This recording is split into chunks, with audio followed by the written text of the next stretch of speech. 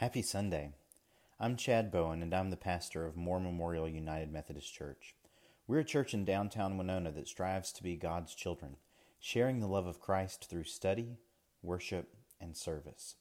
We continue to pray for our community, even you, especially as the cases of COVID-19 rise in our state. If there are specific ways that we can be praying for you, please let us know.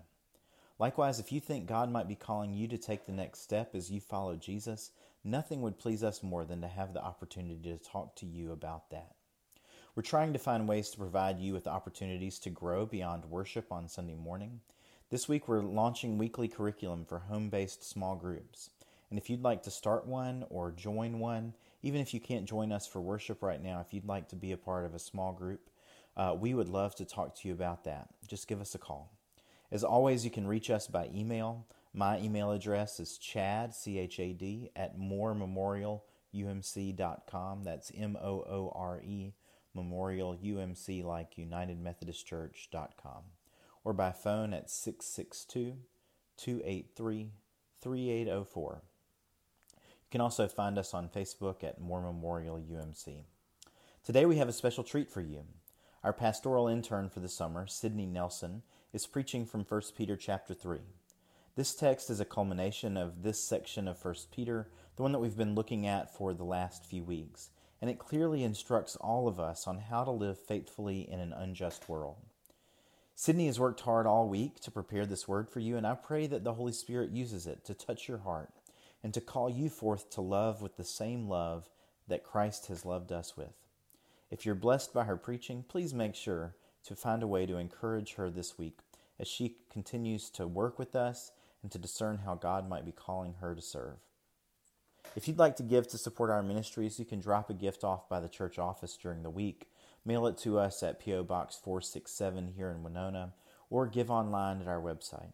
We're so grateful for the ways that you have held us up in prayer, with your notes and encouragement, and even with your presence in this time as we have dealt with the coronavirus. We are worshiping in person again at 9 and at 11 on Sunday mornings in our Family Life Center. We're sanitizing in between to make things as safe as we possibly can.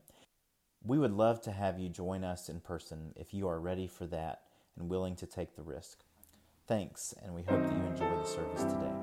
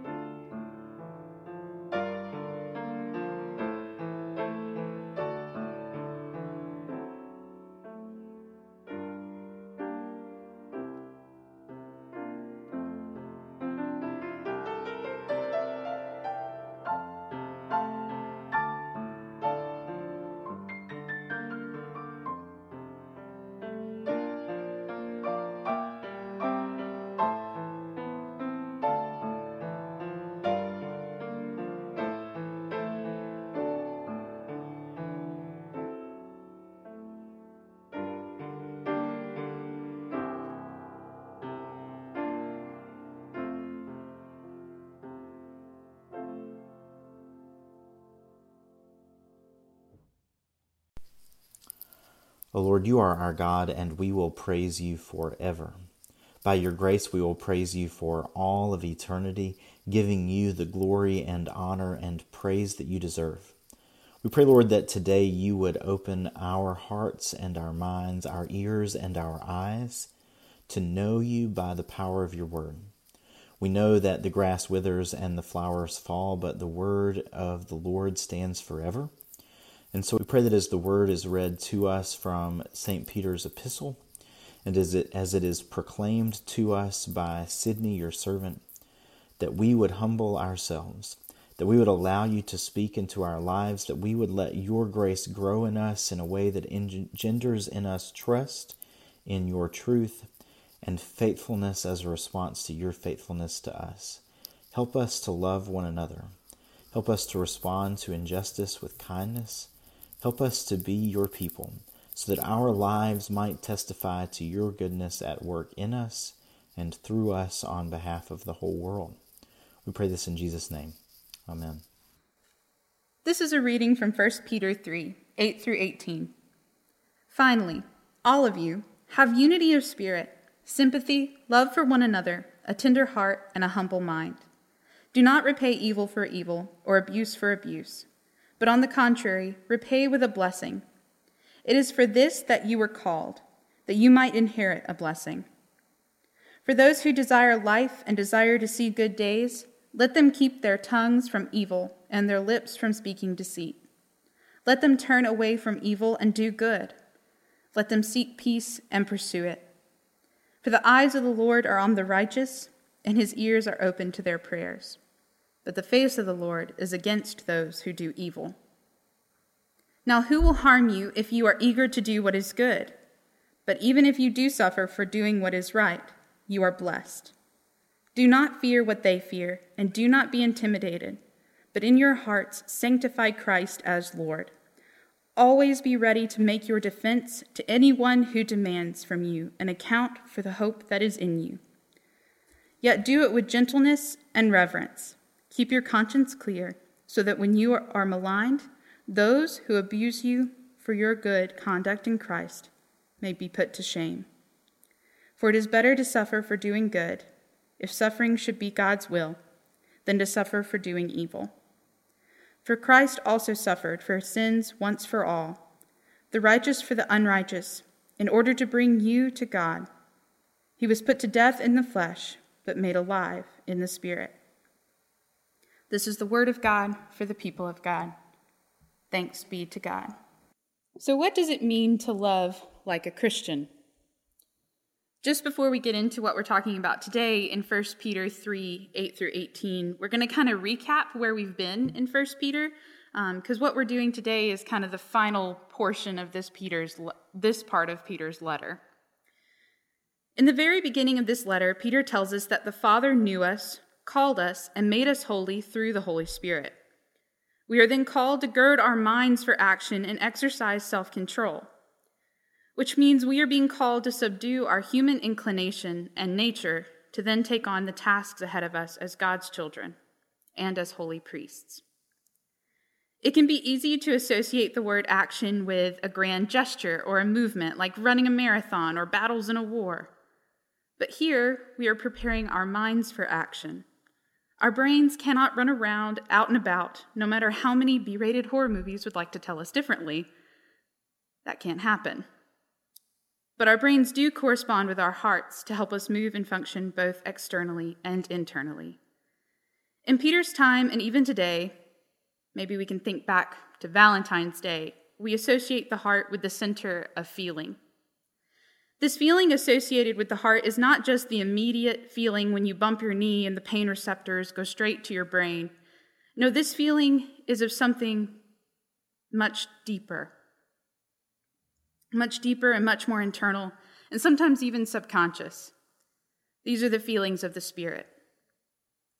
The heart allows us to have those feelings, and the mind, in conjunction with the Spirit, helps guide the way with what to do with those feelings.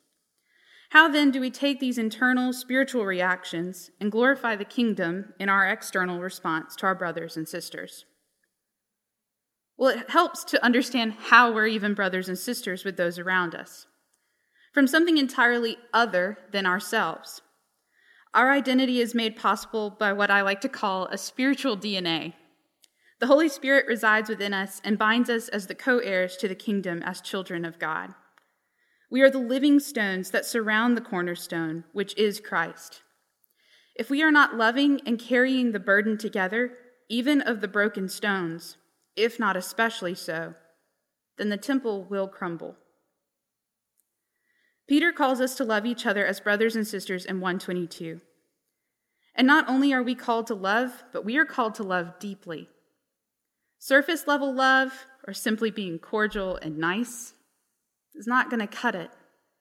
Love hurts, and it requires hard work and determination and intentional time. But anything that is precious often does. Diamonds are precious not just because they are beautiful, but because their beauty comes from hard pressures and time that forms them. Think how precious God and Jesus must see all of us to have gone through all that they have for our eternal salvation. So now, after having set the stage with all of this, Peter brings it home by bringing together the answer to what it means to love like a Christian. Peter has created here a love your brother and sister sandwich. Just like in writing a paper, you begin and end with the same idea because the idea is what is the most important thing to convey. In seminary, we sometimes do what they call a seminary skim. While I wish this was some sort of fun dance move, it simply is the nickname given for reading the introduction and conclusion of a book when you did not have the time, or you procrastinated, to read the whole thing. That's because the intro and conclusion make clear the main idea the author is trying to convey. I would like to preface that you should not do this. Try to read the whole thing when you can. We are all the living stones together. When a building is built, each stone bears the weight of the stones surrounding it. And that is the same thing we are called to do by Peter here. If one living stone in the temple is broken, is it helpful to condemn or remove that stone for its weakness and allow for the rest of the temple to fall for the sake of repaying a weakness for a weakness? No, of course not. Instead of repaying the stone's weakness with condemnation, it is the hard and arduous job of the other stones to bear the weight of that stone's mishaps. This is what Peter is saying when he says sympathize with one another. Sympathy means to listen for the ability to comprehend and understand the heart of the person in which you are listening to. We do not listen to respond, we listen to understand. It requires us to humbly forego ourselves for the well-being of another. It asks us to take on the humility that comes with putting others before ourselves. In line with this, we are called to love deeply and with a tender heart. But what does have a tender heart mean, and how does that even come into play when we're loving our brothers and sisters? Well, a tender heart means that you embrace the souls around you with love and allow the hurt that comes with life to simply be a part of molding you to love better. In the movie Unbroken, about Olympian and World War II officer Louis Zamperini, there's a wonderful example of what it means to have a tender heart for humanity, even in the midst of suffering, even in the midst of pain. Louis Zamperini endured great torture and heartache throughout his time in a Japanese concentration camp. He himself, along with watching his fellow soldiers, received firsthand the weight of other men's hatred and wrongdoings. At the end of the story, though, Officer Zamperini shows us what extending a tender heart looks like. Instead of festering hatred, Zamperini goes back to Japan and meets with his captors. He not only has extended forgiveness, he has extended brotherhood. He has extended Christian love. Here is where we are also compelled to action in unity of the Spirit as members in God's family.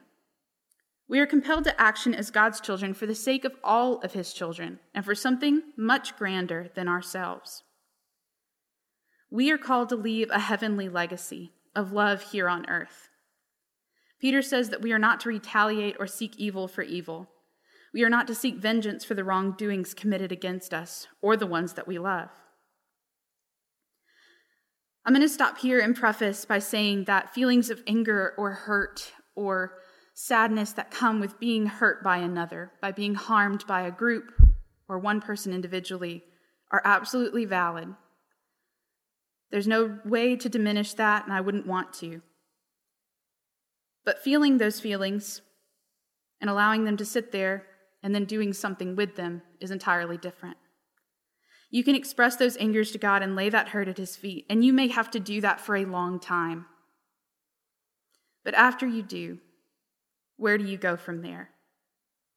We could dwell in the hurt, we could dwell in the anger, in the sadness and the anguish, and we could let it eat at us. You are entitled to do that, but we are commanded to act otherwise. There is great strength that comes with having a tender heart because it means you love deeply, but it also means you hurt deeply. The command that Peter offers here is that both in the midst of and even after the pain of heartache caused by another, we are to pray a blessing upon them. That sounds crazy, and it is, or at least it sounds crazy to human ears. But it answers in its entirety the question of what it means to love like a Christian. Peter has now entered into the conclusion of this portion of his letter. He is taking all of the elements he has mentioned and is wrapping them up into one crucial message. We are called to love radically, even when it hurts and even when it defies the human desire for vengeance. And this love should be equal because all of us are made equal by the new identity given to us through the Father. And we are bound to that identity through the Holy Spirit. It seems quite unpleasant, and to be honest, that's probably the point. The call to a Christian life has never come with the promise of ease, but it has come with the promise of eternal love beyond human imagination and eternal salvation. And the strength to endure love, even in the midst of pain, comes from our relationship with the Father. To sympathize means we are called to understand who the soul in front of us is. By seeking to understand others, we are following into the unity of the body and the spirit. When someone does you wrong, we are called to have the strength and faith and love to call on God's justice and grace. This includes asking for blessing upon that person's life. Asking for a blessing includes asking for good and righteous things to be manifested in their lives and in their hearts. Perhaps that seems unfair, but that's because love is not about us. It's about bringing the kingdom of heaven here to earth. And the kingdom of heaven is something that's much beyond ourselves. For example, for the non-believer who does you wrong, why wouldn't you pray for God to meet them where they are and their souls to be changed? Think hard on this. Is someone's wrong deeds worth you not praying on their behalf? Because the alternative is an eternity of immeasurable pain instead of just the pain within one lifetime. For both the believer or the non-believer who harms you, still we are called to pray a blessing into their lives. As you seek to understand them and know that understanding someone is not the same as condoning or agreeing with the wrongs they do, but it does give you insight into how to pray for them specifically. Perhaps their family needs your love and prayer and is suffering. Pray a blessing upon them that God would intervene. Perhaps the person who hurt you has been hurt by others or is even physically ill. Are we praying that both spiritual and physical healing are taking place in their lives? For the parents in the room, does it ever hurt you or anger you when your children fight? You want them to get along. They're not supposed to be the same people or conform to one another. No, but you do hope that they will grow together and learn to love each other. I cannot help but wonder if God does not have the same hope for his own children. Our country right now is divided on a multitude of issues. Everyone has their position on a different matter, and each side feels that they are completely and totally right. And then there is personal hurt and anger from the backlash of each side towards the other. What would happen if we took a step back and viewed each other as brothers and sisters instead of enemies on divisive and charged issues?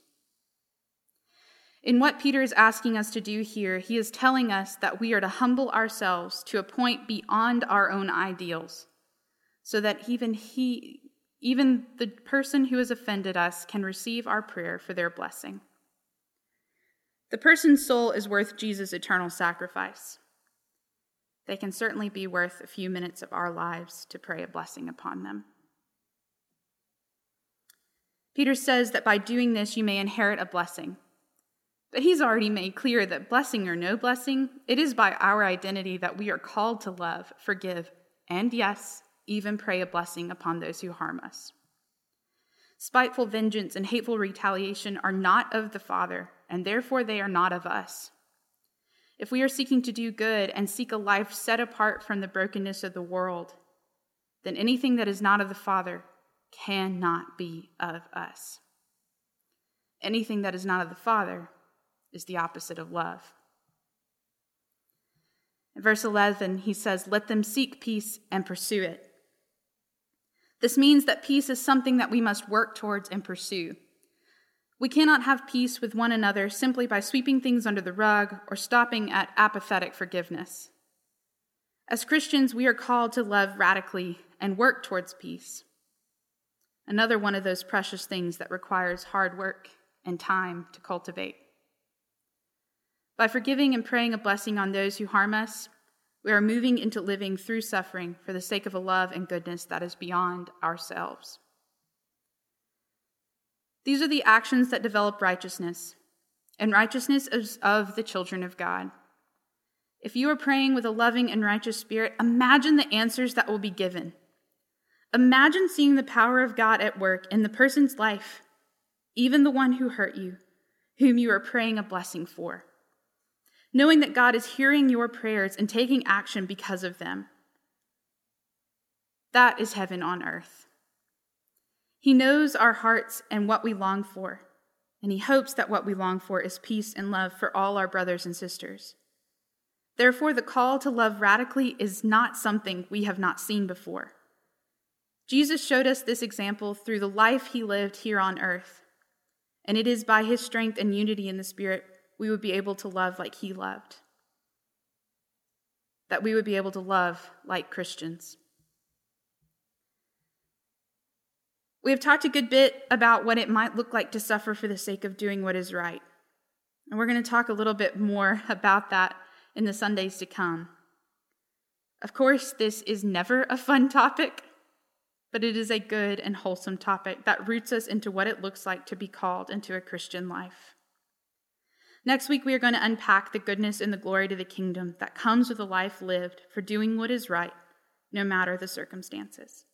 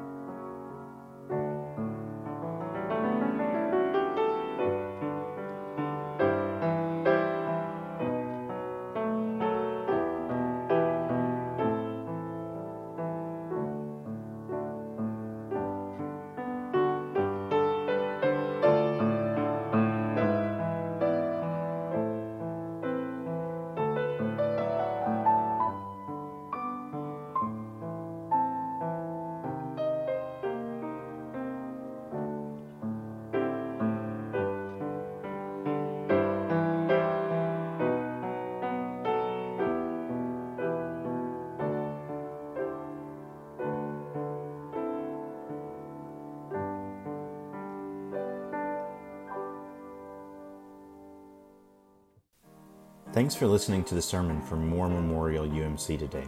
We'll be here at the same time next week. If you'd like to enjoy some socially distanced visitation, join us on the front porch of the Fellowship House on Monday or Thursday this week. We'll be there from 10 to 11:30 a.m. All scripture readings come from the New Revised Standard Version of the Bible and are used with permission. Now may God's grace go with you as you seek to turn the other cheek and pray a blessing over all of your enemies. Go in the love and in the name of the Father, the Son, and the Holy Spirit. Amen.